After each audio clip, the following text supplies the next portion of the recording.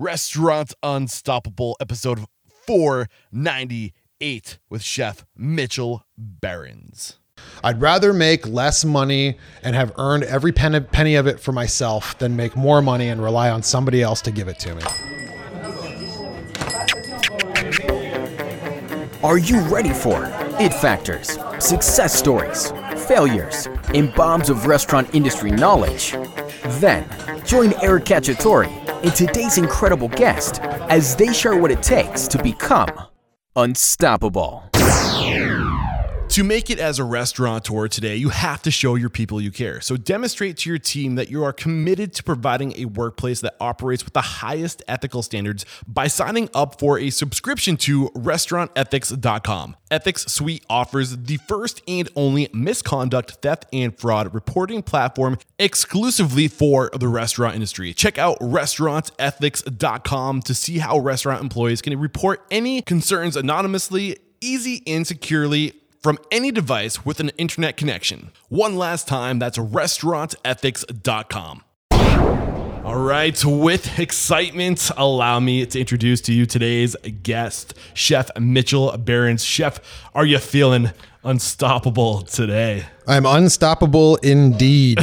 Yes. So hailing from Rotterdam, Holland, Chef Mitchell Behrens got his start as a dishwasher in Charlottesville, VA. After getting some time in the corporate swamp, quote unquote, Behrens conned his way into OXO, the best restaurant in Charlottesville at the time. Behrens further developed his chef skills at Mas Tapas and then continued on to refine his business skills at the Virginia Restaurant Company, where he opened 4 restaurants. And in 2014, he partnered with Lauren Mendoza, Ann Redshaw, Andrew Cole, and Shelly Robb to open Lampo Pizza. 3 years later, they opened their second, 3 years later, they're opening their second location, Prime 109, which is hopefully going to open this summer if everything goes according to plan. It's an exciting time for you guys. I'm pumped. Yeah, very exciting. I want to make sure that I get it out there. I opened the restaurant with all those people, but there were a bunch of other people that definitely chipped in, and I want to thank them for all the help they gave us. It was a big community effort. Yeah. We reached out to a lot of people. We pretty much called in every favor to every person we've met along the way, and there being so many of us, that was one of the sort of the benefits. That was one of the benefits. We had all these people that cared about us, and all these separate people that cared about us individually, and we could bring this whole team together to really call in some favors and get this place done. If this story kind of sounds familiar, a lot of the details that I pointed out today, it's because Ann Redshaw was on the show not too long ago. I should have looked up the episode. I think it was episode 480. So if you want to check that episode out before checking out this episode, maybe go back there or just continue listening. But I'm going to try to get all 5 of the partners on I would the definitely show. suggest going back and listening to Ian's. That's my boy. That kid is the future. That kid is the future of the industry. So I'm going to kind of set this up a little more because the way you guys are tackling this massive project, which I got the privilege of getting a behind the scenes look at this beautiful project you guys are working on. Beautiful as a construction zone can be. Yeah. But I love the approach of 5 partners, and a lot of people would say like don't ever go into business with partners, but I personally am on the side of you to do it something truly special. You need the partner, so it's going to be kind of cool to kind of dive into your lanes, each of your stories, and how you're contributing to this massive project. I'm really excited for what's going to happen. But let's bring it back to you. How did you get started in the industry? Bring it back to when you first started. So, getting started in food. I've always been a fat kid. I was when I was a little kid, I was lazy about so many things, but one thing I was never too lazy to do was get in the kitchen and cook myself a meal. I set my mom's house on fire when I was, 12 years old, set it on fire, trying to perfect my French toast. This wasn't just me making French toast. This was me cranking the heat all the way up as hot as I could, because I was like, how can I get this French toast crispy on the outside and still tender and custardy on the inside? And I hadn't become a professional chef yet, obviously. So I hadn't learned to put things in hot oil away from yourself. And I just slapped it down in, it burnt me. I knocked the whole thing over. All the hot oil went all over the burner. Boom, mom's house on fire just for some French toast. Well, hey man, lessons are learned the hard way, are they not? Absolutely. But then, so I took that drive and that love of food. And I didn't do very well in school. I think that's a story that you hear from a lot of chefs. Not many of us do. Yeah, or maybe school just wasn't for us. There's a Yeah. lot of focus on going to school and doing the traditional thing and getting a degree and things like that. We don't have enough focus on trade in this country, I don't think. And that's what was right for me, was a trade. Okay. And this obviously was it. But you got your first start in a restaurant as a dishwasher, yeah? Yeah, so I took that strive to want to cook. I wasn't doing well in school, so I didn't see that traditional route working out for me. So I started to say maybe I can get a job in a restaurant, get some money. Yeah. I left school fairly young, never graduated. So there weren't a whole lot of options for me to get any jobs, and I took a chance. I tried to get this job. I was too young I was still in school at the time. I wanted to get a job in a restaurant. I applied for a job as a dishwasher. I was 14 years old. I wasn't old enough to work yet legally. You couldn't even work with a work permit at that age. So I was brazen. I just went in and I was like, hey man, can I get a job as a dishwasher? I'm not old enough. You can just pay me cash. And they were like, yeah, it seems fine. And I went home and I was like, Mom, Scott's my brother. I went to this place and I think they're going to give me a job. And my brother's ears perked up. And I think he realized that I was too young and went there and talked to them like the next day. And he got the job because he was 15 and old enough or 16 and old enough to work it. Either way, he got the job. He did pretty well. He got promoted to cook. And then they were like, well, now we need a dishwasher. And my brother was like, well, my little brother wanted the job. So they gave it to me. Nice. I would be in there, that dish pit, and I'd be up to my neck in dishes, and I'd be looking on the line, and those guys were cussing. Those guys were smoking cigarettes. They were drinking alcohol, like flirting with the servers. And for probably the first time in my entire life, I looked at other people and was like, those people are cooler than I am. How can I be more like them? Okay. So that sort of sealed the deal. That's when I really wanted to be in the industry. I was young and impressionable, and these guys seemed like very like anarchy sort of rock stars. Yeah. And I wanted to be like them. And now I don't so much want to be like them. But at the time I did. So that got me into it. Dishwashing what is sucked where you in is maybe like the people, and I'm right there with you because I think I always say that what I love about this industry is the people. They're raw, they're authentic. Take me as I am. And well, back screw then you it if you was, don't like me. see, the people now I think are a lot more sophisticated. I think it's been treated now. This was 20 years ago when I was a dishwasher. It was 24 years ago probably. Back then it was sort of what you did between dropping out of high school and entering the federal penitentiary system. Now being a chef is like cool and it's like a real job. Like I don't know. The people that I was looking at back then are not like the people that we have. Yeah. It's not. I mean, I don't want to talk down on anybody. They weren't like the high. I get what you're saying. Yeah. I think people across the boards in all industries over the past 20 years have kind of, with the access to information and the ability to allow yourself to be influenced by outside, like the podcast and the information that's out there today. People are more, what's the word? I guess just cultured across the board. These guys were like criminals, and I wanted to be like them. So I'm curious, at what point, at this time, it sounds like you just were kind of like, a young kid that was looking up to these like adults and you wanted to be cool. But like, when did you really fall in love with the work? So after that job, we moved out to the county. I couldn't work there anymore. I was too young to drive. I ended up working a couple odd jobs. I demoed yo-yos for a while, and I think I worked at like an ice cream shop for a while. Okay.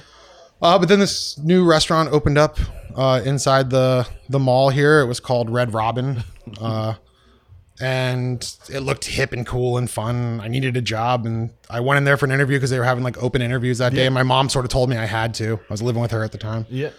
How old are you now? 16? I was 15? 17. 17. Okay. And I was not in school anymore. And I think my mom was like, if you're not going to be in school, you ain't going to be in my house. You need a job. Yep. And I went through the interview because my mom made me do it. They're doing on the spot interviews, and they were offering $10 an hour for starting pay. And I had never, before that I had made like, I don't know, like I think $5.25 was minimum wage back then. Okay. So I was like, this is it. Like, I got to do this. So I did it. And it was fun. I learned a lot. Got to meet a bunch of people, learned how to really bust out food. At this point, did you fall in love with it? Still was in love with it. Still was definitely not in love with it. Bring us to that point. So then after Red Robin, after I'd worked this corporate, just slinging food out of a window, I was walking past this restaurant downtown, which is where all the nice restaurants were back then. And still most of the nice restaurants are now. And I looked in this restaurant. I was like, that place is fancy. Yeah. And I was just, again, I was brazen, just like I was when I applied for that dishwasher job and I was too young to even work. I just walked in there and I was like, will y'all give me a job? I'll be an intern. I didn't know what it meant.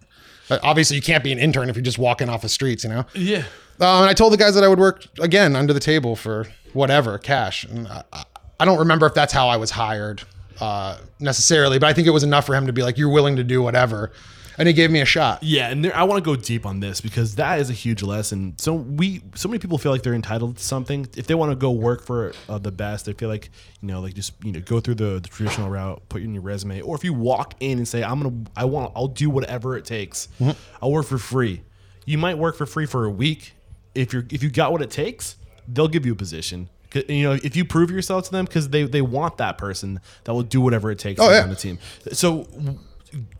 Are you taking a chance? Are you putting yourself out there? Are you doing whatever it takes to get on those really great restaurants? Like, you are the average of those you surround yourself with. Go do whatever it takes to get on the best teams in your neighborhood or in your wherever you are. Yeah. Surround yourself I mean, I had no business asking for that job. Just like I had no business asking for that dishwashing job when I was too young to work. So you have to go in there with something, right? And my something was, hey, I know I shouldn't be here. I'll do whatever it takes, And the guy was more than happy to take me on. He was actually a really cool guy. And man, he was so talented. And at the time, Marco Pierre White was sort of like the big thing. And this guy was rock and roll. He smoked Marlboros. He he cussed a lot online. He was like, he was like the real deal. I'd never seen like a real, and on top, like the other guys were misbehaving at the place where I washed dishes and all, but they were making burgers and stuff like that. And like fried calamari with like marinara. This guy was all of those things that I thought were super cool. It's like criminal sort of element, but he was sophisticated and like super talented, had tons of technique, got all these ingredients that nobody else had. Like, we were the only ones that had like truffles in our restaurant at the time. It was a long time.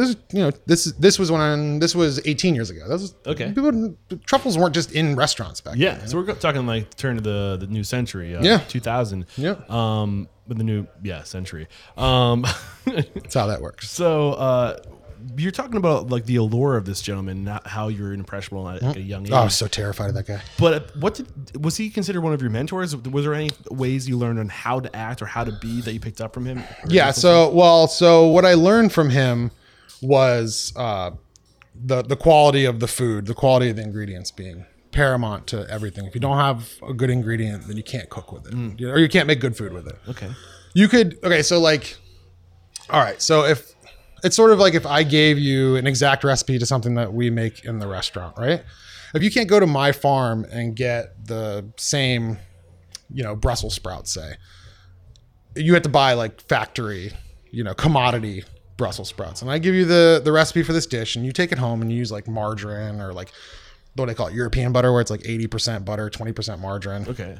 As opposed to whole butter, and you use these commodity Brussels sprouts as opposed to these beautiful farm, in season Brussels sprouts. And we make the exact same recipe, right? Which one are you going to pay more money for? Like, if you have the choice to buy one or the other, which one are you going to buy? The one that's nicer. The one that tastes better, and the one that's going to taste better is going to be the one that has the better ingredients. Exactly.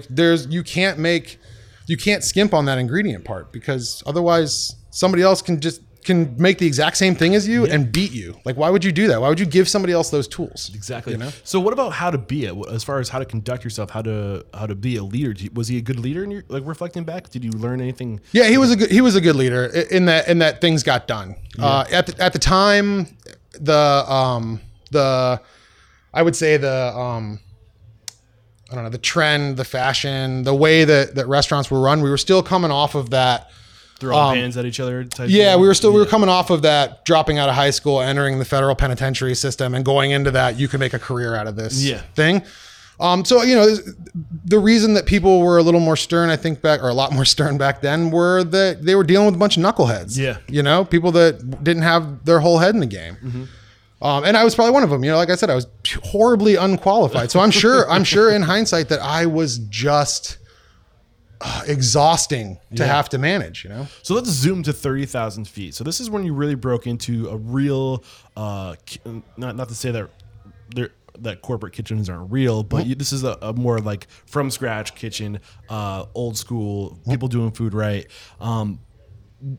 Zooming to 30,000 feet, reflecting back at the times between this restaurant and the other stops you made along the way to where you are now, where were the most transitional points? Take me to the points where you learned to develop certain skills, and really get specific about what skills you developed and what values you picked up along the way. Sure. So, Unless there's something else you want to reflect on during this time, I'm cool. no. I think that there's not. Yeah, we reflected on as much as we could. I hadn't accomplished very much at that point.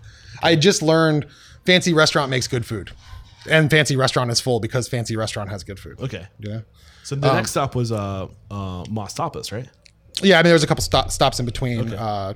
I worked at a place called Michael's Bistro, which is just like this incredible restaurant that is well loved, but it was more of like a clubhouse type restaurant. There wasn't a lot of organization. Yeah, I want to make sure we spend a lot of time talking about what you got going on now and the chemistry among the team you have now. Yeah, I didn't want to leave Michael's Bistro out. I didn't want anybody calling me and being like, "Oh, you forgot about the 6 years ago at Michael's Bistro." But no, so I went to this place called Mas, and Mas was at that time the hot restaurant in Charlottesville. This is when like what year is it now? 2007. Oh gosh, why do we have to do that? You said you got started around 2000, and then you spent 6 years. I was probably 24, so that'd have been 2003 or 2004. Okay. So I probably spent 4 years at Michael's Bistro, not 6. Okay.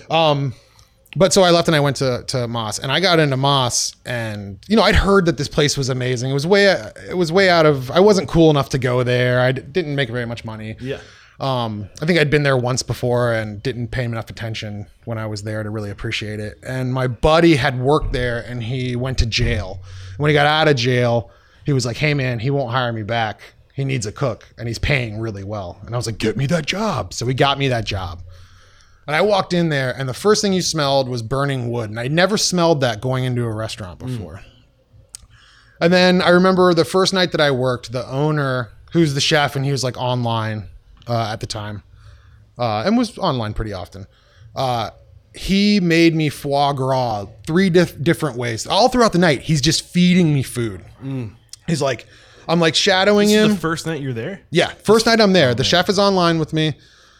He's this larger than life character. He is so passionate about food. And he's in this restaurant is packed. It's packed and everybody's talking about it. And he's just, every time he makes something, he makes a little extra and he has me try it. Every time I'm tasting it, I'm like, oh, it's so good. It's so perfect. And it was a tapas restaurant. It was a Spanish restaurant. And at the time, Spanish cuisine was like hot and in. Like everything he was doing was right. Yeah. Everything he was doing was right. He cooked me foie gras like 3 different ways that night. I don't think I'd ever had foie gras at that point. And we had it at Oxo, but there was no way that dude was letting me have a taste of any of the foie gras. And I just remember being like, man, this guy is cooking like the best food. And I worked there for a couple of years, and the whole entire time I was there wasn't 3 or 4 days that went by where I didn't learn a new technique. I didn't see a new ingredient. Yeah. Let's dive into the significance of this. Sounds like from the very beginning, he's a teacher. From the day you walked in, he's teaching, he's letting you experience, really dive into this, why that's so important. And by the way, I don't think we've said his full name yet. It's just Chef Tomas Rahal. Yeah. Yeah. And he's coming on the show on Friday. So I'm really good. He's our across the street neighbor now. I'm pumped that you're painting the picture for my listeners. Well, that works out well. Yeah. So really dive What's up, Tomas? Really dive into why all these things that he's doing is so impactful, is so important within the industry. Well, so that whole mentality of the ingredients make the food. Now here's another big difference, and that really shaped me as a chef. When I was working for the French guy, and again, this guy was badass. It was haute cuisine, which is like there's a lot of technique and a lot going on one plate. You know what I mean? Like 3 saute pans per plate. And I love that, and a lot of people I still love that. It didn't necessarily inspire me to the depth of when I was working with Tomas. It would be like 2 ingredients on a plate, and sometimes to the point where people didn't get it. They'd be like, "What? Like a dish could be fiddlehead ferns, right? Like foraged fiddlehead ferns. Nobody was foraging back then. This is before Noma was like really popular or anything like that. I mean, people were foraging, but it wasn't the thing. Yeah. It wasn't like the thing yet. Like fiddlehead ferns, which by the way, I had never seen before. I didn't even know what they were. Some Amontillado sherry, some beautiful butter from Vermont Creamery, and then some fleur de sel. And that would be it on the plate. That would be absolutely it. And you put it in front of people and they'd be like, well, you just put some weeds with some muddy water on the plate. But man, you took one bite of it and you would never had anything like that before. So you're talking a lot about the level of cooking that he brought you to, which kind of brought your professionalism to a certain point, your skill level to a certain point. But who was he? How did Tomas is Chef Moss? How did he, that character, that presence, those values? What did you pick up about from him? How to be? So Tomas put everything that the restaurant produced, like a restaurants produce a lot of things, right? They produce people, like employees. They produce the products that you serve. They produce the food. They produce an atmosphere. They produce profits. Mm-hmm. Every bit of that, everything that that restaurant would produce, he would find some way to redirect back towards the customers.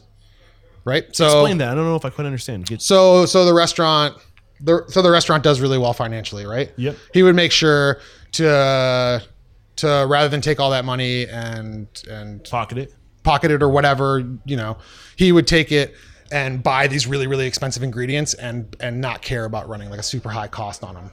Okay. So that he could make sure it was really about sharing his love of food with his customers, and like when he was training people, when he was training us as cooks, he wasn't training us just how to technically make the food sound. He was training us how to cook with soul so that we could then take that part of ourselves and present it on the plate.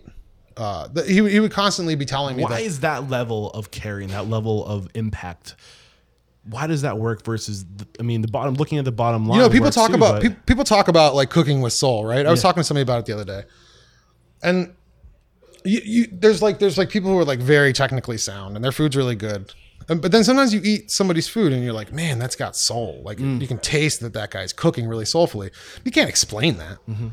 I don't know how to explain that. I think it's a level of caring, a level of giving an F. Yeah. And that you just can't replicate. It's either there or it's not there. And it's that level of, it's hospitality. It's being warm, generous, in expressing that generosity through your food. Yeah. Any other big lessons on how to be from this person?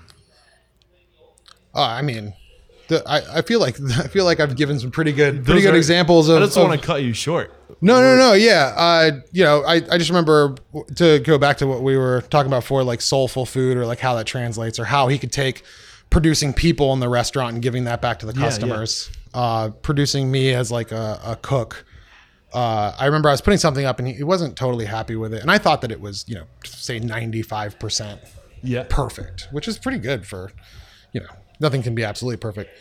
And he said something, it wasn't that profound, but he said something to the effect of, we're not just heating up food to feed people. We're heating up food to like nourish people's bodies. This isn't just food to fill up their bellies. This is going to like, give them vitamins and it nourishes people. And it makes sense. Like do it as best as you can. If you're going to get really high quality ingredients and you're going to spend the time sourcing them or get them from farms that spent time growing them, like just treat the ingredient with respect and know that ingredient isn't just like, so if you go to like the heartless, faceless, like corporate entities, like all that they want to do is, that's why there's so much like sugar and salt in them, right? Because it makes you feel like it throws like all these endorphins into your brain and it makes you feel like really, really full, right? Like that wasn't his interest at all. His interest was like making something beautiful that would nourish somebody's body. And you went on to say that it's not just nourishing their body, it's nourishing their soul and all this other stuff, but it's also nourishing their emotions. It's creating that experience of the little details that this thing looks flawless, the way it looks on the plate. Just the finest little things will make that experience. I think that when he was at his most passionate about that restaurant, it was all about creating something beautiful so that he could share it with people. Man, this is good stuff. I just realized we still have to talk about opening 4 restaurants with the Virginia Restaurant Company and coming on board with in 2014. That was a huge learning experience. So, why did you leave Tapas, Moss Tapas? Well, the opportunity presented itself to open up a restaurant.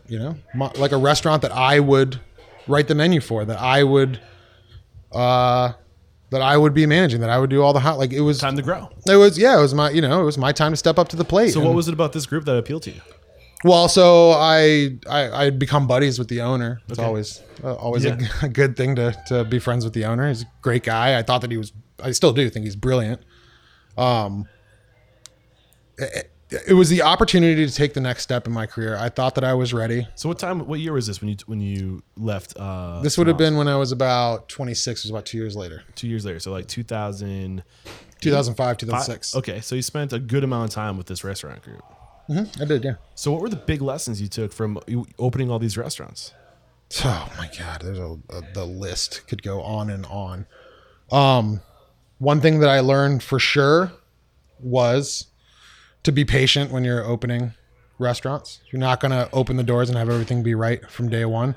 The first restaurant, I certainly learned that. I had to learn that lesson less and less as we open restaurants. So you're not going to have everything right when you open. You're probably not going to have any. anything right. So what mentality should you have going into that? What does that picture look like? Where do you start? Your mentality's got to be, I'm opening this restaurant. I'm going to do everything I can to make it everything that I want it to be. And if it doesn't turn out to be that exact thing that I pictured in my mind, that's okay. Okay.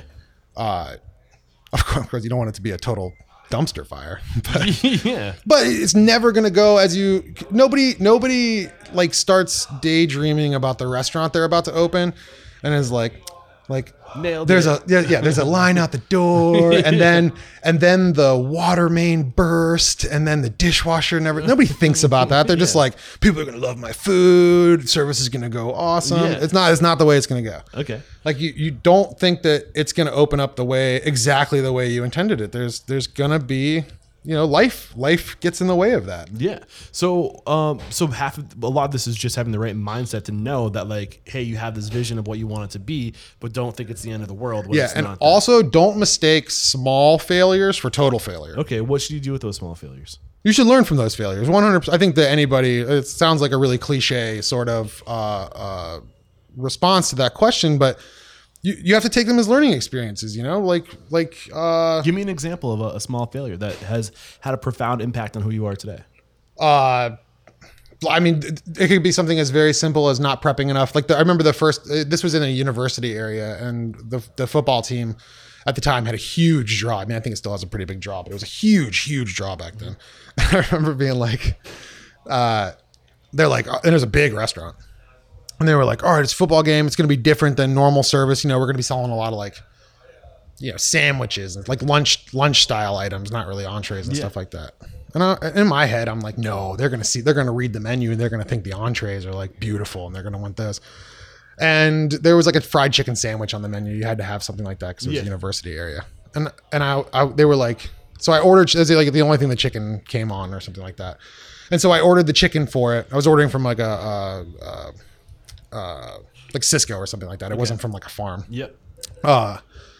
And I was like, how many chicken breasts are in a case? And they were like, there's 24 chicken breasts in the case. And I was like, I'll take 2 of those. There's no way that anybody in the history of restaurants has ever sold more than 48 chicken breasts in a service. But it was like 20 minutes into service and people were like running to every grocery store they could ever get.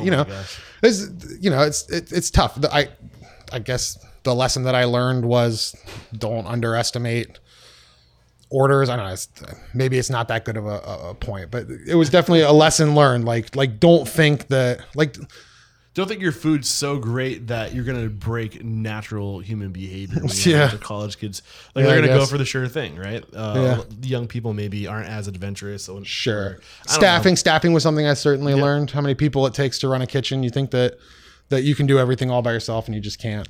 So dive into that real quick. Not being able to. So you think you can run a kitchen by yourself? So were you understaffed a few times early on? Oh yeah, quite a bit. I mean, I really did think that. Well, number one, I thought that nobody else was going to do the job as well as I was going to do it. I think it's pretty natural for. Okay. So where do you stand now on that thought? I stand now that you're only as good as your employees. I think that was a very naive way for me to think back then, and I think I paid the price for it. I think I still have injuries. So what do you mean you're only as good as your employees? Get into specifically what do you mean? You can't just go around thinking like okay, I don't want if I could have like 5 clones of myself implicating the menu that I write. You know what I mean? I might, that would be awesome because then I wouldn't have to explain anything to anybody. But don't think that because your employees aren't the exact same as you that there's something wrong with them. Yeah. Just make sure that they're good people and that they're doing a good job. And honestly, they might not be an exact clone of you, but maybe that there's a certain aspect of who they might be able to teach me something better than you. Right? Absolutely. So, and they do teach me stuff all the time, just constantly. I mean, we have the crew here, they teach me stuff every day, you know? So any other big lessons opening these 4 restaurants, any aha moments, any specific skills or habits or values you picked up along the way before running into your boy, Lauren, Chef Lauren, who you met at Tomas, right? That I met at Moss. Tomas Tapas. Yeah.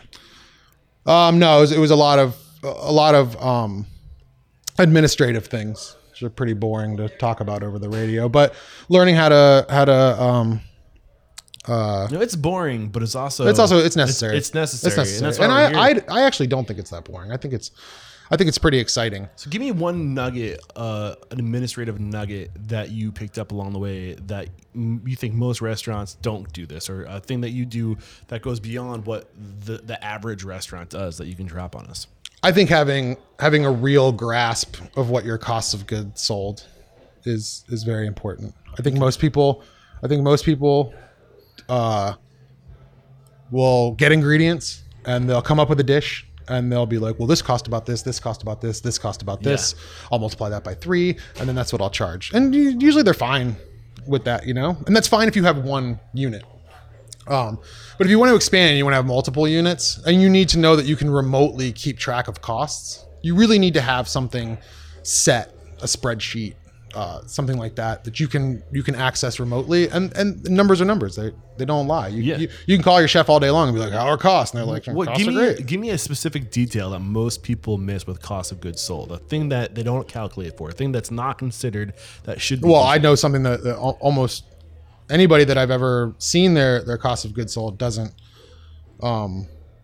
account for, and that's waste in prep. They'll count that they got, say, a pound of garlic in, and they don't take into account that you've got to extract the bulb from the garlic, or even like meat butchery can get way out of control. We're getting ready to have this steakhouse that's doing whole animal butchery. Those bones weigh some. Them bones got to be dense to hold up that big old cow. What's the process for that? Would you weigh the waste before throwing it out to calculate for that? Or so we get a full weight of the animal when it comes in, right? Okay. And then you'll get whatever your yield is off of that animal, and then you just subtract that from the full weight. Okay, got you. But so and these are only like hypothetical numbers, but say you got a cow in for, $20 a pound, right? And then you think that all you have to do is charge according to that $20 a pound that you bought for. You would go out of business quite quickly. Yep. Yep. And I had a episode with David Scott Peters. If you just do Google search Restaurant Unstoppable, David Scott Peters, I think it's a 405 or somewhere in that range where he breaks it down. He goes for like an hour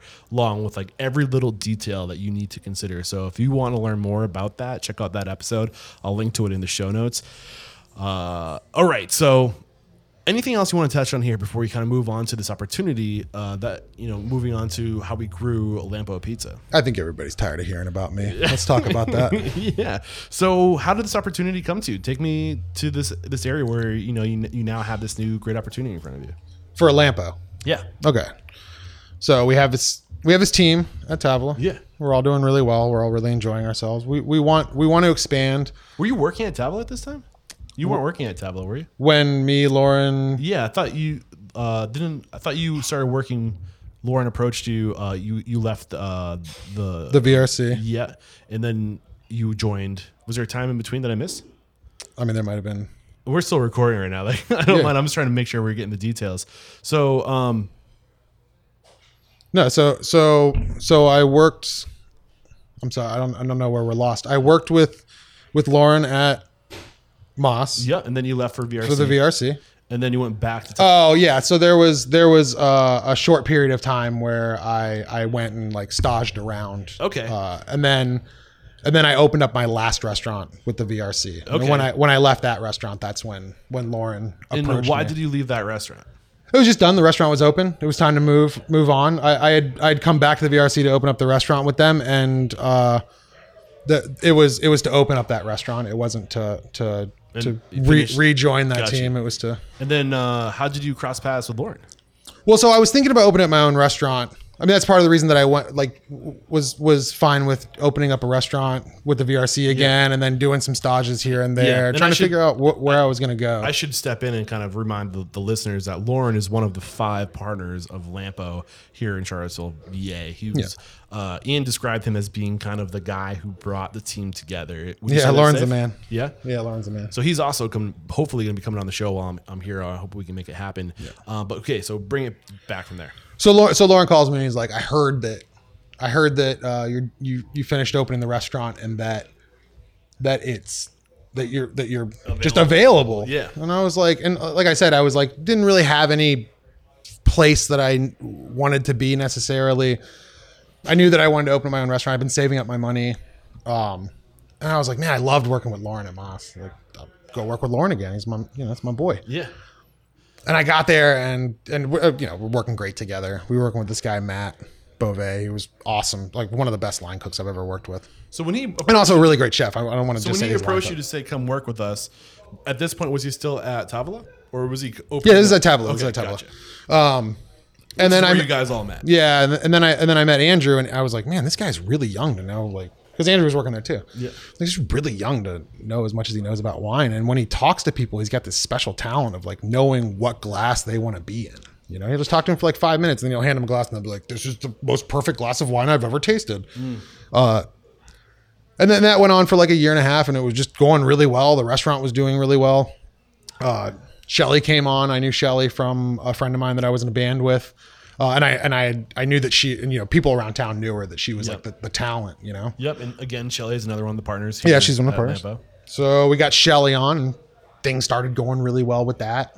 And then we all started getting brunch at this restaurant, Le Trois, and there was this young kid in town and nobody really knew who he was or like where he came from. Just came Ian in like Redshaw. Ian Redshaw came in like a comet, just shot into town like a big bright shining star. And he's doing all this like crazy molecular, I don't know what the proper term for that is, but he's doing some pretty avant-garde stuff. And we're like this kid's crazy. We should get him on our team. Like the beautiful thing about Ian is like nothing's impossible.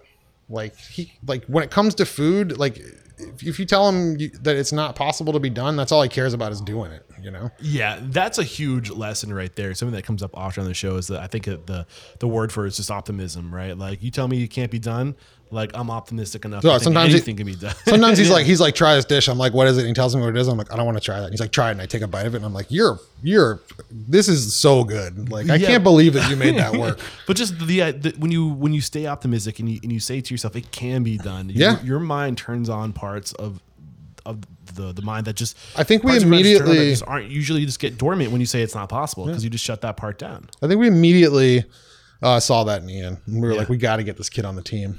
And then we got Ian on the team and we just all worked so well together. So really, I want to spend some time here. I want to nestle into this time of your life where this team is coming together. Because at this point, you had a pretty decent amount of experience over like 8 or 10 restaurants that you've worked at in your time. What was special about these 4 other characters, these people? What was this camaraderie like? What were these relationships like? How did you feel? How was this different from any other experience? I think we all loved each other, man. We were like real, true, like friends, and we trusted each other. I think that's huge. How? What was it that made this trust form? Because these people don't have a bad bone in their body. These people, and it's not just because we're business partners and we can all gain something off of each other. These are just genuinely good people. I mean, it's a small town. I don't want to sound cliche again, but like just some good old boys, man, and a good old girl. Like I said, this is I was talking to Ian earlier today. I was like, this is my 3rd time in Charlottesville in a year.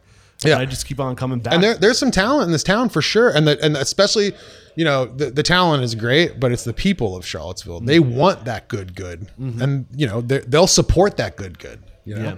And we all just clicked so well, and it seemed like everything that we did was always successful.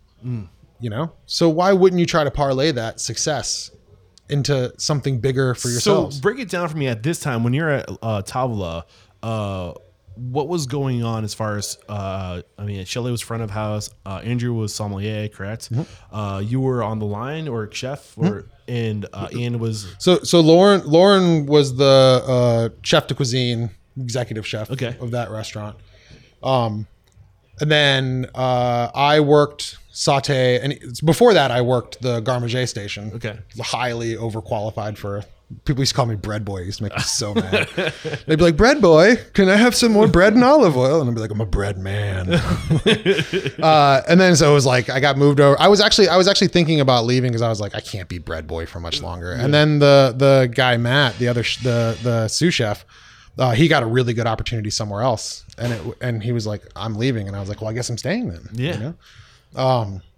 And then we got Ian on, and then Ian luckily was willing to take the same way I was willing to take that position that he was highly overqualified for. But at that point, I think we knew that we were building a team. I don't think we weren't plotting. We weren't like planning. We weren't like, let's get a team together. And then we'll all just jump ship. So when did that conversation happen? That conversation happened when the space that we're sitting in right now became available. Okay. We were all prepping. So we ran that restaurant with a really tight ship. It was a small restaurant, but it was a really tight ship. I mean, I would come in at 8:00 in the morning and do pastries because there was nobody else in the kitchen. Yep. And, they would say I wasn't getting in their way. I would say they weren't getting in my way, Yeah.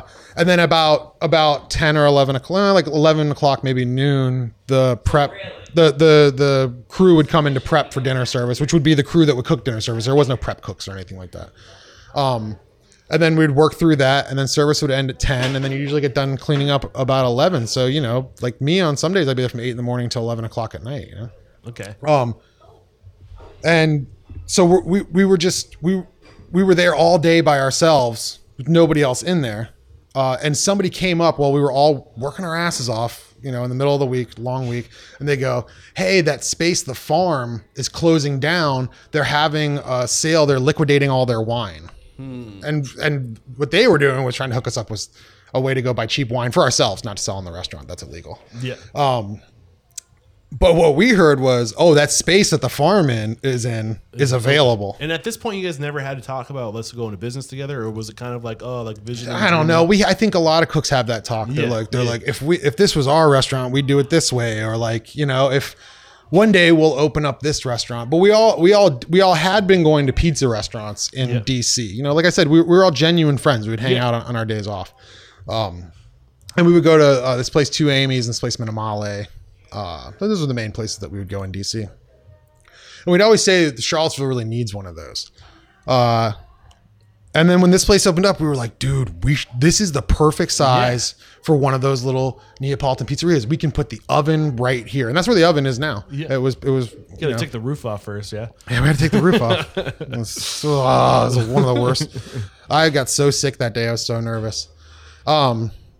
But yeah, we had to take the roof off and crane it in. But it was really, we didn't start talking about leaving that place and coming together and actually opening the restaurant until the space presented itself. And it was a no-brainer for us. A Neapolitan pizzeria had to go in here. So when this team's coming together, you got 3 back of house, 2 front of house, essentially. No, we have 3 back of house, 2 front of house. Yeah. How did you guys decide what lane to get into? How did you guys decide who was responsible for what? Well, so Lauren is a natural leader. Okay. He's very comfortable in that role. He's very good at it. When you say good at it, what do you mean? Leading, but specifically in what way?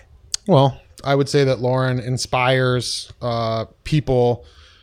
He can inspire people into taking chances on things because he's a part of it. He could. Why does being a part of it?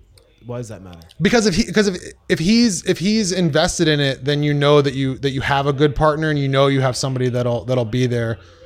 It's not like the whole way through. He's not going to half-ass anything. He's always going to give it 110%. When that guy gets focused on something, and I'm not even just talking about restaurants. That guy he got focused on that Pokemon Go game that was on everybody's cell phone one time, and that's all he did for like 4 months. For a while there, I was like, Lauren's not my friend until he stops playing. I'm not going to talk to Lauren until he stops playing that stupid game. Like he can just but the same thing happens though. Like he gets focused on, like the build out like here, and he's really focused on the build out at Prime 109. He's really good at that stuff.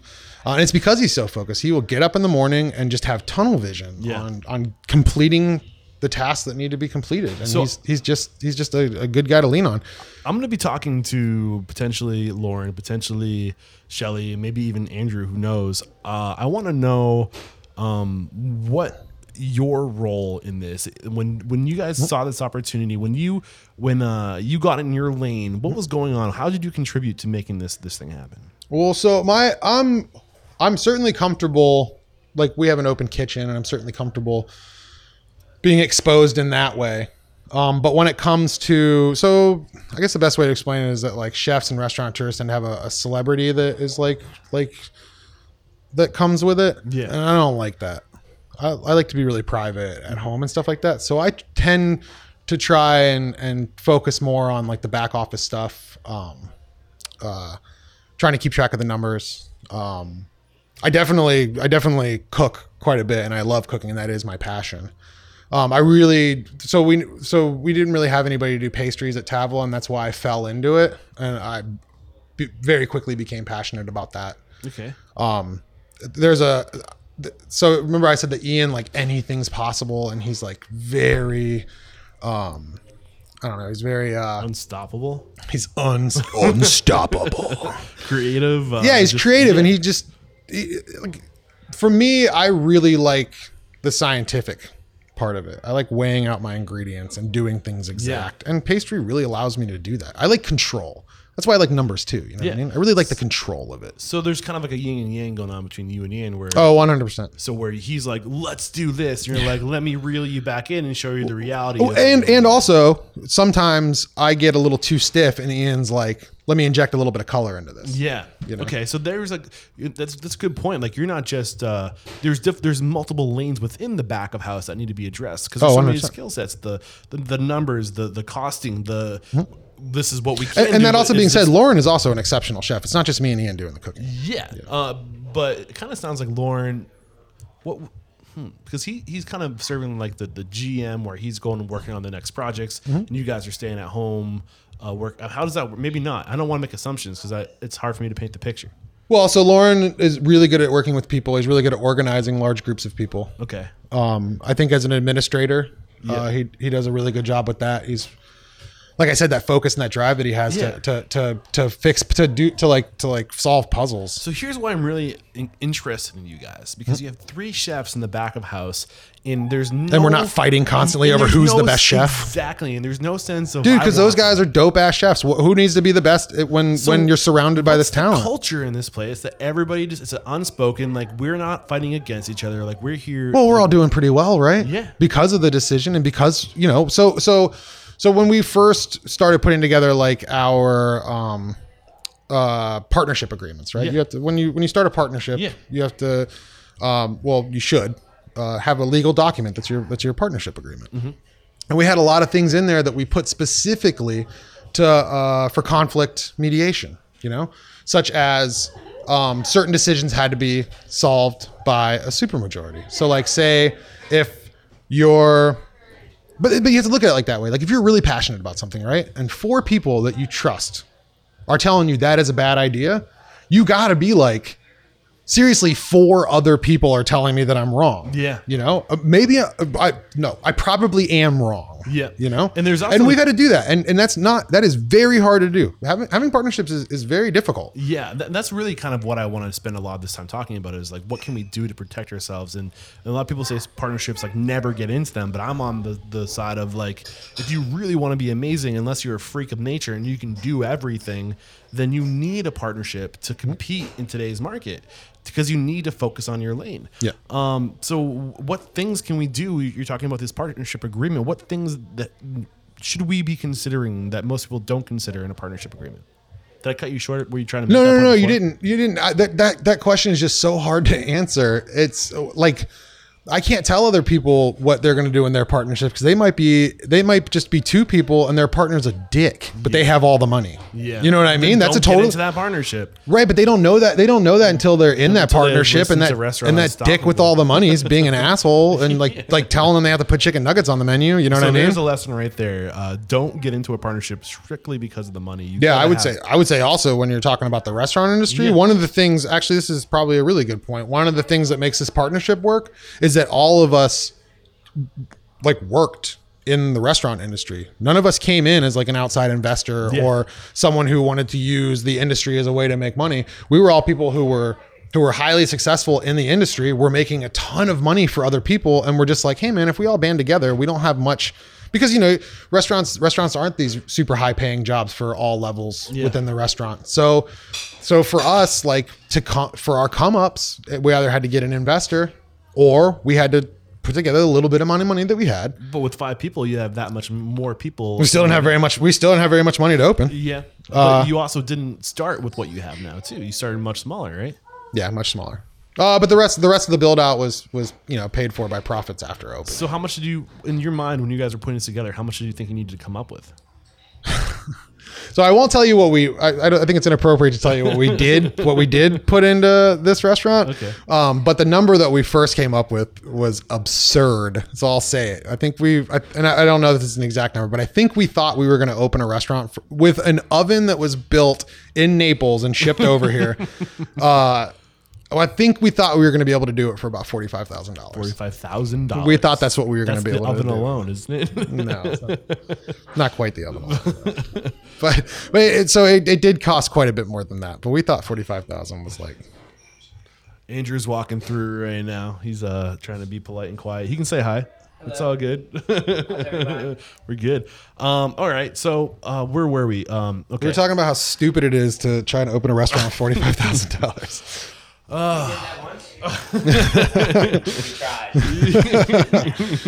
Yeah, but you know the whole reason that we were talking about why partnerships work, Yeah. Why? or how good ways to ensure that your partnership works, I think is what we were trying to get at. And I do think the fact that we had all like been in the trench, we'd all with each other too, and that's the other cool Yeah. thing. You guys weren't in the trench in other places. You were in the trench together. we had all had to rely on each other before, and we had all needed to, at some point or another, lift somebody up out of the mud. You know, like there was times when it would be like graduation weekend or something like that, and this is a university town, so you get a huge influx of people and people who don't give a shit about your restaurant. Yep. You know what I mean? They'll just act like total pigs and you know, and destroy your place and be rude to the servers and stuff like that, and it's chaotic and not all of them do, by the way. All you people who are coming in for graduations, please call us for your reservations. No, but so then the servers get flustered and then they're unhappy, and then the cooks end up becoming, you know, like annoyed with the servers because the server, and it's, you know, it's infectious and stuff like that. And at some point in time during like the many graduations that we've all worked together, every single one of us has completely gone down in flames and has relied on everybody else to lift them back up just to get through service. And once you've been through that type of a situation with people, it's hard not to have a special bond with them. I can explain. I can completely sympathize with that, because not through the restaurant industry, but I was a commercial pilot before this, and that experience that you're discussing. So you don't like that term, down in flames, going down in flames? Oh, it doesn't really bother me. Honestly, I've dropped that career and I've never looked back. But going through ground school, when you're getting hired on an airline, your first regional airline, it's like drinking water from a fire hose. You got so much time to learn an airplane inside and out. They're quizzing you. You're getting tested. This is your future, and everyone's just freaking out every day. And I'm staying with them right now. You're still bonded with people people that I went through ground school with. I'm staying with in Virginia while I'm on the road, and I'm still really good friends with another one back home in New England. Like you bond when you go through that kind of nothing stuff. like emotional trauma to bring people together. Absolutely. So okay, let's kind of try to move forward. One other thing that I'm interested in is when you have 5 people who are at the top, and you only have one restaurant. How did you guys have this conversation? You know, if there's 5 of us, we're not going to make as much money. And We knew we weren't going to make. We knew that we were going to make less money. Okay, yeah, but We knew we were going to make less money working for ourselves, and it was almost, we said it so much out loud to each other. Yeah. we said it so much out loud to each other that I think we were preparing ourselves for the shock when it actually happened. Yeah. I'd rather make less money and have earned every penny of it for myself than make more money and rely on somebody else to give it to me. I just marked that because I think it's going to be the opener to this episode. Boom. So why though? Really, why? Why have that mentality? Why is this mentality of less money but more, I guess, I don't know, toxic masculinity? I don't know if I don't know if at the time it was actually a really good decision. It turned out for the you're playing the long game, right? Yeah. Yeah. What do you mean you're playing the long game? So you guys knew, what was the thought process? How did you guys justify it when you're having we knew that the money wasn't going to be there right at first, but we knew if we kept our heads, if we kept our minds right, we didn't let our heads blow up, that the money would come eventually, do what you do because you love it, not for the money, because if you love it, the money will come. Yeah, absolutely. I think everybody knows that little. And, when you do it with enough, there's so many little variables, so many things that contribute to finding the right partners, each having your own lane. You can make such a bigger impact when each of you are just focusing on a few things and doing it incredibly well. So, man, where do we go next? There's so much potential stuff to talk about. We can talk about Prime 109.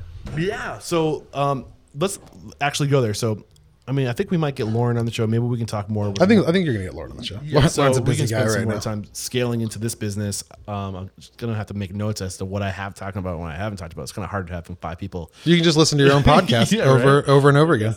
Okay. Prime 09, talk us through that opportunity. Okay. So we talked about this a little earlier. Yeah, but we weren't recording, were we? Yeah, we weren't. I don't know. Were you? This is when you were during the walkthrough. Yeah, right? I don't know. You might have been mic'd up. Yeah, I didn't make you lift your shirt before we walked there. Yeah. So Lauren had and I think a lot of us had the same thought. But the story, a good story, a good way to tell it as a story is Lauren would go in there.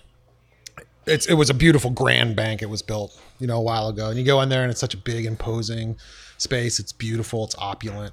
And you say, this needs to be a fine dining restaurant, or Lauren said that he specifically would be this should be a steakhouse. I remember walking in there and being this should be, I was working at OXO at the time. I remember being this should be OXO. This should be a fancy OXO,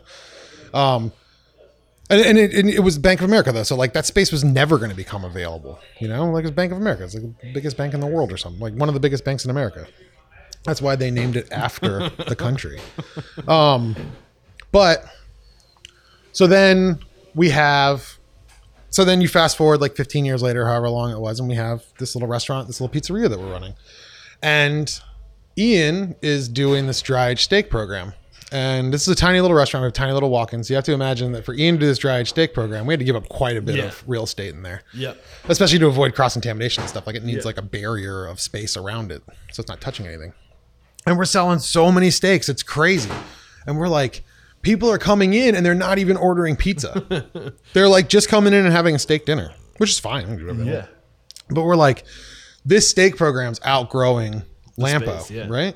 And then all of a sudden, Lauren, who banks at Bank of America, gets a note or a message on his app that says to all customers, we're closing down that branch of the bank.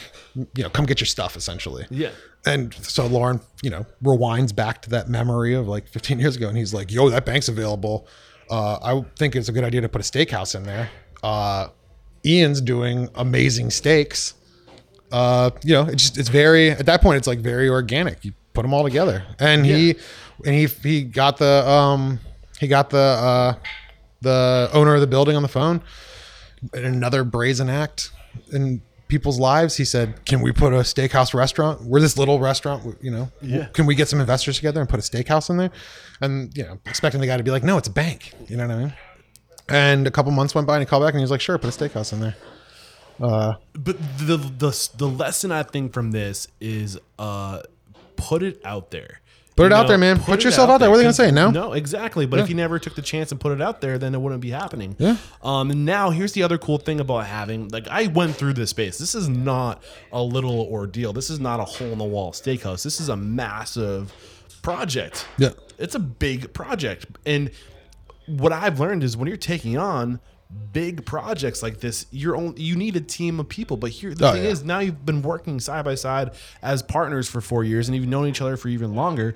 And you sacrifice for those 4 years, taking less, so you could be somebody who would be in the position to take on an opportunity like this. And you drew all this attention onto yourself. You guys crushed it, getting tons of notoriety, getting the respect you need. And now people are looking at you and saying, Lampo is awesome.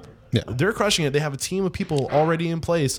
You've created this opportunity for yourself that wouldn't have otherwise been there if you never took the chance and just took and sacrificed initially. So now you're in this position for this incredible opportunity. Yeah, I think that that Lampo is a good name, and it's standing in the community is a lot of what made it happen. I think that the guy who owned the building was like, well, those guys turned that shithole of building that the farm was in into Lampo. like maybe they can turn this into a steak. Like maybe I'll trust them to do it. Yeah, but I think the lesson there is to just start where you can. Yeah, work hard. So many lessons in this. Work hard. The way that we approach this place, and the way we worked in this place, and how hard we worked to get this place open, it might as well have been that 7,000, 8,000 square foot bank steakhouse, like temple of opulence. We put our blood, sweat, and tears into it the same way, because this is what was within our reach at the time, and we took the opportunity. And because we worked that same amount, that's with that same intensity, that intensity showed to other people, and that's why they gave us the opportunity to open. Yeah, but now let's play just hypothetically.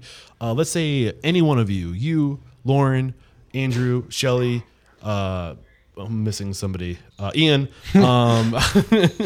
Either one of you guys left and came to this space and did this by yourself, and now you had the same thought process. We're doing great steak, and there's this opportunity down the street, and I'm one person. I can't do that. I'm so consumed by this, by sacrificing and having this team. Now you guys are dividing 100%. Because it doesn't take 3 chefs and 2 front of house managers to run this small space. No. So now you're dividing that attention, and you're now able to take on new projects. 100%. You would have never been able to do that 100%. Before. I'm picking up what you're putting down now. Yeah, 100%. Yeah. And there was a little bit of twiddling our thumbs once this place sort of started running itself, So there's a lot of cool stuff. I find this partnership fascinating. I'm really interested to get the other stories and see if there's any overlay or new information that's brought to the service. It's a crazy story, Hopefully my listeners don't get sick of you guys, but I don't think they will, because you guys rock. Anything else you want to talk about up to this point? Anything that we haven't touched on that you were hoping we would touch on? Any way to drop another nugget on us before moving to the speed round? No, I would just say that, don't be afraid of partnerships. Just make sure that you pick people that live up to the same ethics and standards and values that you live up to. Yeah. Make sure that you surround yourself with quality people in general. Yeah, there's not a problem with partnerships. There's problems with people in partnerships. People have a ability to be terrible. Yeah, and there's just find yourself some good ones. Yeah. All right, this has been great. We're gonna take a quick break to thank our sponsors, and we'll be right back. Here's a question for you. How can an anonymous employee reporting program be a profit center for your restaurant?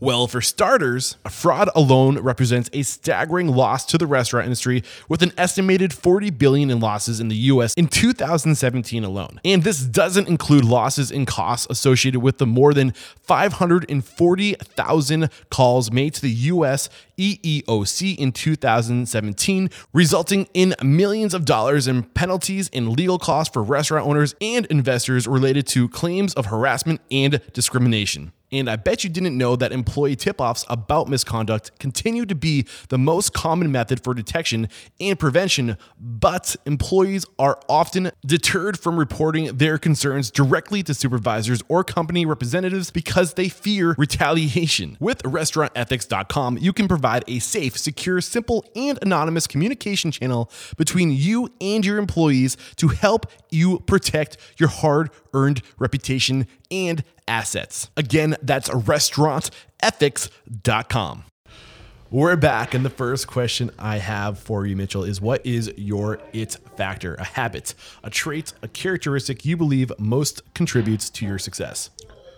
I think that the trait that most contributes to my success is a genuine passion for the industry. I mean, I'm sure a lot of people say that. Mm-hmm. I'm sure a lot of people mean it too. What is passion?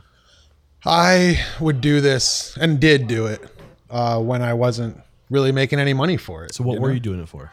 I loved it. I would think about it all the time.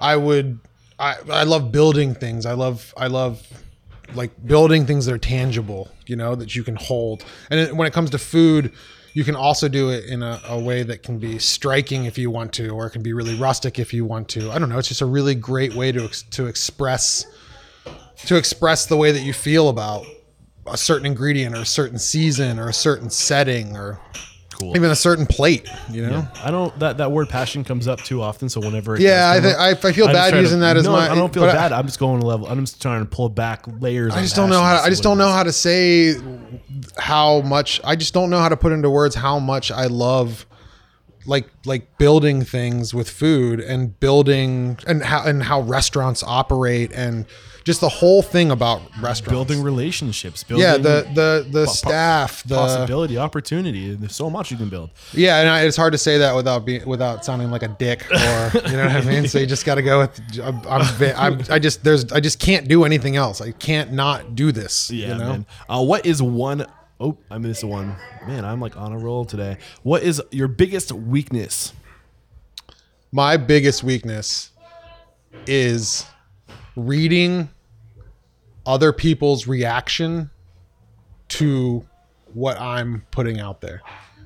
Empathy. Please explain. Yeah, maybe it's empathy. So, biggest. So picking like up on other people's social cues. So like the way so if I'm like online, right? I'm not online the way that I used to be. So I don't have the same bond with like the cook standing next to me as I did when I was younger, and that's the only place that I stood. Yeah.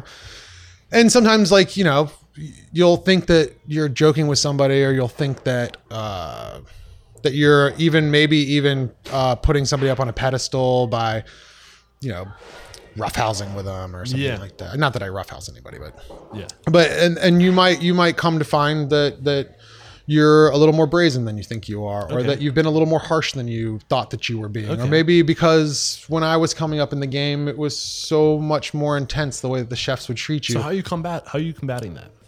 Well, so communication is huge. You got to ask people. You got to try and be like, "Hey man, even if you think that they're as happy as can be, you got to be like, how are things going? Are you happy here?" If you just ask them, communicate, put it out there. Yeah, and it's happened to me. It's happened to me more recently than you like to think that you learn as you go along, and that eventually you'll learn it and it'll just be learned. But it's not possible. Everybody's so different. Yeah. And even recently, I had a cook, and I was like, how are things going? And they were like, you're a little pushy. And I was like, oh shit. I was like, I'm really glad I asked that, because I did not realize that about myself. Which is a good point. Which I'm happy sometimes these speed rounds aren't too speedy, because the good stuff starts to come out. Yeah.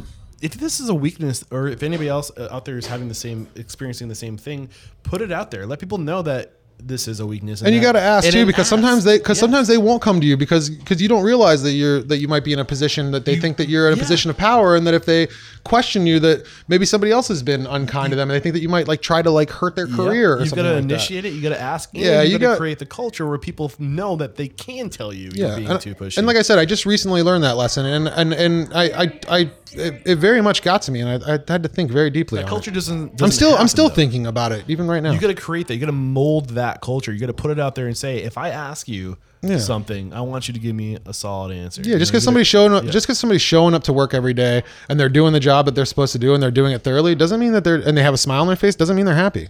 I love it. What is one question you ask or thing you look for when you're building your team?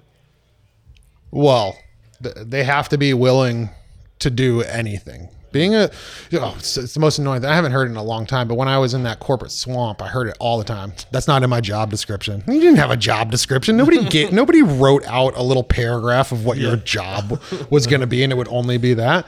There's no task. The dishwashers don't show up sometimes, and that's like the number one thing that cooks want to be like, I just don't want to be stuck in the dish pit. And you got to be willing to do it, or it's so funny. The lights went out. We have like Christmas light things. Those things are popular to put on patios now. And the whole strand went out. Those things are one bulb can ruin the whole strand. And we were in the middle of service, and I had just cleared the ticket board, so I knew I had 45 seconds before 20 more tickets were about to come in. Yeah. And I ran out and I had to like climb halfway up a fence and scale the side of the building. I didn't have time to get a ladder or anything like that. And I come back in and it's like 20 minutes later, we were on a really long wait. These two people come and they sit down at table 7, which is like when I'm working the pizza line in the open kitchen. I mean, they're 4 feet from my face. Yeah. They were like, so we own a restaurant in Natural Bridge, Virginia or something like that. And they were like, we could tell that you were at least like a partner or an owner. And I was like, how? And they were like, because you crawled up the side of the building like Spider-Man. it's like you sometimes you got to be willing to do anything. Yeah, you can be a carpenter, electrician, dishwasher, plumber, a lot. You got to. Do you want some advice on if you're going to start up a restaurant? Or read some books on plumbing. Yeah, you will be doing some Jack of plumbing. all trades. What is your biggest challenge today? My biggest challenge today, I think, in lieu of me talking about those recent lessons that I learned, is communication. Even though the advice that I gave was to have really good communication, that's not because I think that I do have perfect communication. Yeah, but you're aware of it. Yeah, it's because I think that everybody needs to work on communication. Awesome. Yeah. What is one code of conduct or behavior you teach your team? So these are like core values, a way to be, a way to hold yourself, a way to conduct yourself. Easy. This is the easiest one. Just be nice. Just be nice, man. Yeah. The VRC, the gentleman that owns it, his name's Andy McClure, very good friend of mine. That was one of the things that he taught me that I'll never forget. And it was that simple. Be nice. Yeah. He was like, if you can't, we would be like in a manager meeting, at this point in time, we had a lot of managers, when you have a large company like that, there'd be like 30 people and he would be like, that's it. Be nice. If you can't do just that, if you can't even do just that, then you can leave the manager meeting right now. Yeah. Be nice. That's what I'm expecting of you. I love it. Share one uncommon standard of service you teach your team. So something that's common within your 4 walls, but not common within the industry. Well, I'm going to have trouble answering this question. Maybe I don't understand it. You are a back of house guy, but like service, meaning like a level of service that's, for example, whenever you're. Well, I don't want to do something cliche like if you wouldn't serve it to your mama, don't serve it to the customer. You know what I mean? Like the one thing that has come up in the past, like there's like a rule, like if you're 10 feet away from somebody, smile to them. If you're 3 feet away from them, you got time to lean, you got time to clean type thing. Like anything, like a standard. I think that's going to come back to be nice also. Okay. I think that's that. Maybe that question is really hard for me to answer because we have such talented guys working here. Yeah. Our guys, one of the things that you also have to do when you're starting a restaurant or have a restaurant, and one of the hardest things to do is to find really good staff and then to keep that staff. And we've only lost like 2 people in the 3 years in the kitchen. And one of them left because he got a job at Roberta's Pizzeria in Brooklyn. So he left to move on up. Yeah. You know what I mean? Yep. And the other guy's a dick. So. All right. What is one book that will make us a better person or restaurant owner? I don't know if I'm gonna make a better person. But when it comes to restaurant owning, if somebody was trying to expressed interest in opening up a restaurant, the first book that I would tell them that they should read to get an idea of the way you should approach it would be Setting the Table by Danny Meyer. I'm sure you've heard that a lot from people. So I'm going to make you go one level deeper. What's the biggest takeaway you took from that book? And one of the things that I think that Danny Meyer is especially good at is hospitality.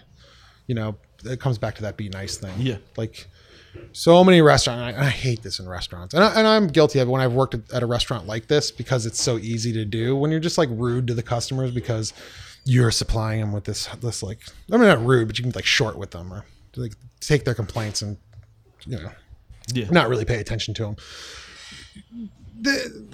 I'm done with that. I'm done with that whole, you're in my restaurant, you'll eat the food the way I want it. Yeah. Let's get back to a little bit of hospitality. Let's let people come into your restaurant and feel like anything, like you're going to do anything it takes to make their night. Got it. Awesome. So, what is one online resource or tool? I'm thinking about changing this question because I feel like it gets some confusion. So I'm going to be a little more specific and say, what's one online resource or tool in the sense of a place you go online to get knowledge, a blog? This is gonna sound really, but I firmly believe that this is an awesome tool that a lot of people don't use. One of the things that you need to do as a chef is so when you're ordering, so many like doo-doo restaurants are like restaurants that don't care as much. they'll just like order honey, and then whatever honey comes, that's what honey they use. You know, there's different makers of honey. Even when you're ordering from like a commodity place like you know, Cisco or US Foods or something like that, they're gonna have like 5 or 6 different types of honey, and then some are gonna be better than others. So it's like learning what brands of things. So like in particular, like vinegars, they go from like low quality to like extremely high quality. So I watch like YouTube videos of like chefs that I really admire while they're doing like demos in their own kitchen in particular. And I won't be watching the chef or listening to him at all. All I'll be doing is looking behind, like where we're sitting right now. If we were videotaping this, I can see over your shoulder, and we store like wine bottles and things like that. And I'll be looking at that shelf and seeing what brand of vinegar they're using, or like, so you can learn a lot of, you can learn a lot of this, because you can see what they're doing on the line, but you can't see what's going on back in that prep kitchen. And that's where all the real magic happens. I don't know. Maybe people will think that's stupid, but I do it all the time. I dig it, man. So what is one piece of technology you've adopted in your restaurant? Like this is more like tangible technology, POS or communication tools or anything, scheduling, anything like that nature that you're leveraging and really stand behind. Well, so recently we haven't quite implemented it yet. It's Chef Tech. We've been working with them. They're a inventory system, and I feel really strongly that inventory, you have to keep a good track of your inventory. It's I mean, you can be a restaurant and be full every single night of the week with a line out the door, and if you ain't making dollars, it's going to shut down. So what was the feature that made you go with Chef Tech versus? So we haven't gone with Chef Tech. I'm just in talks with them. Yeah. But it was, they have, their inventory control system is sort of open source in a way that you can get together with them. And so like with the beef inventory, it's going to be pretty complicated over at the steakhouse because we're doing whole animal butchery, and especially because you'll be taking stuff like the bones, you know, they come out of your yield when we were talking about yield and how heavy those are earlier. They'll also be getting used for stock. So you need to subtract something from one thing and then like add it to something else. So they're working really well with me on trying to make sure that you can do very in-depth inventory in that way. And I haven't found anybody else that does. I heard you're also going with a POS, not Square. Focus. Yeah. What was it about Focus that really so Shelly Robb is like, she's the queen. She is the queen bee in the front of the house. She's also the glue that holds all of us together. Yeah. Remember when you were like, how do you keep partnerships and make sure that they work really well? Have somebody like Shelly around that make sure that everything's okay all the time. Nice. And it really takes a lot of stress off of that partnership. But she, you know, with the POS, since I don't really. So one thing is that Chef Tech did. I made sure that they played nice with. They integrated with Focus. Okay. But Shelly was the one that went through Focus, and she was like, it's the real deal. It's the good. She would definitely be able to give you a really good insight. I'm interested because that one doesn't come up a lot, but when it does come up, people seem to really be behind it. So I'm curious. Yeah. All right. The last question. You're ready for it. It's a big one. If you got the news, you'd be leaving this world tomorrow. All the memories of you, your work, your restaurants would be lost with your departure, with the exception of 3 pieces of wisdom.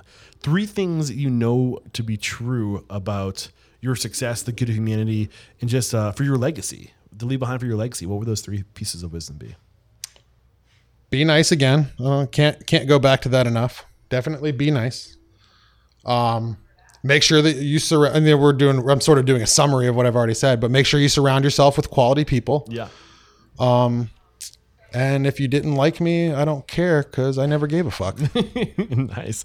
Oh man, this has been a great conversation, man. Thank you so much for taking the time to share your story and your mentorship. We wrap up every conversation by calling somebody out. So who is one independent restaurant operator, somebody you admire and think needs to be made an example of as a guest mentor on the show? Well, so it's got to be 2 people, Tristan and Ben, who own Oakheart Social here in Charlottesville. It's one of the best restaurants I've ever been to in my life. I've been there. And those guys are good people, and they take care. We put a lot of effort and a lot of money into making sure that we treat our staff exceptionally well. Or I'd like to think so. Maybe they don't agree, but I'd like to think that they do. And those guys do the same thing. They treat their staff so well, and I admire that. Beautiful. And if we want to connect with you, what's the best way to follow what you're up to, connect with you, ask questions? You can hit me up on Facebook and Instagram. You know those handles? Facebook, I don't know what the handle is. Just look up Mitchell Beerens in Charlottesville, Virginia. And I believe that my Instagram is mceatsalot81. All right, we'll find it and we'll link to it in the show notes. This is episode 4. And make sure you follow Lampo and Prime 109. That's otherwise you're just gonna see a bunch of pictures of me like playing with my dog. If you want to see, if you want to see the good stuff, go to Lampo and Prime. We'll link to all those in the show notes. Again, this is episode 498. Head over to restaurantunstoppable.com/498. Mitchell, again, thank you so much for taking the time. No, thank you for having me on. I really appreciate it. It was my honor. No, the honor was mine. There is no questioning, my man. You are unstoppable. Unstoppable. All right, there's another episode wrapped up here at Restaurant Unstoppable. Man, I love these guys over at Lampo Pizza and soon to be Prime 109, and we'll see who else we're able to get on the show to represent this group. I don't know if we'll get all 5 partners, but so far 2 out of 5, and maybe 3 out of 5 by the end of this week. I think Lauren is going to be coming on the show to share his perspective. And the reason why I'm doing this, the reason why I want to get these 5 folks on the phone is because the ecosystem that they've created within this partnership of they all, instead of making a ton of money, they chose to take considerable pay cuts to have a sense of autonomy, a sense of creativity, a sense of, doing the stuff that we get into this industry for in the first place, that sense to give back, to create, to explore, to have that freedom to do what resonates with you. And I think that's probably one of the biggest takeaways from today's conversation is don't chase the money, chase autonomy, chase that sense of self-governance. And it can be so powerful. Also, having the mentality that in this industry, we serve more than just bodies, we serve souls. And that was a lesson that Mitchell picked up from Chef Tomas over soon to be Quality Pies, and Chef Tomas recorded with him the other day. He's coming on the show. That's a good one. Be ready for that. And then lastly, the other big takeaway from this is find the right partners. Take the time to get out there, to meet people in the industry, to get experience, and find other partners that are in the industry, people that have restaurant experience, that have the same ethics, standards, and value as you. So great stuff today, guys. Like always, please do reach out to me, Eric at restaurantunstoppable.com. Tell me who you want to hear from. Tell me how I can best serve you. I'm here to go to work, but I gotta know where those pain points are. Keep those 5-star reviews on iTunes and Stitcher Radio coming. They help so much. The best way to support this podcast, though, is simply by sharing it. If you know anybody who's aspiring to be great in this industry, you are the average of the 5 people you spend most of your time with, so help them surround themselves with the best in the industry. And then I'm on the road, guys. I want to hear from you. Currently in Richmond, Virginia. Going to be hanging out here until maybe the 10th or the 11th of July, then making my way towards Texas with possibly a stop in Atlanta or perhaps New Orleans. So this episode is going live on July 2nd. Please reach out to me if you have a spot for me to crash in any one of those 2 cities on my way to Texas, or if you're out here in Richmond and you want to connect. I love connecting with my listeners. I love hearing who they think I should get on the show. You guys basically create the content. You're telling me who's out there, who I need to make an example of, and think of it as a filter. So help me filter through to the good guys and gals that are out there that need to be made an example of. All right, guys, that's all for today. Thank you so much for sticking around this long. Until next time, peace out.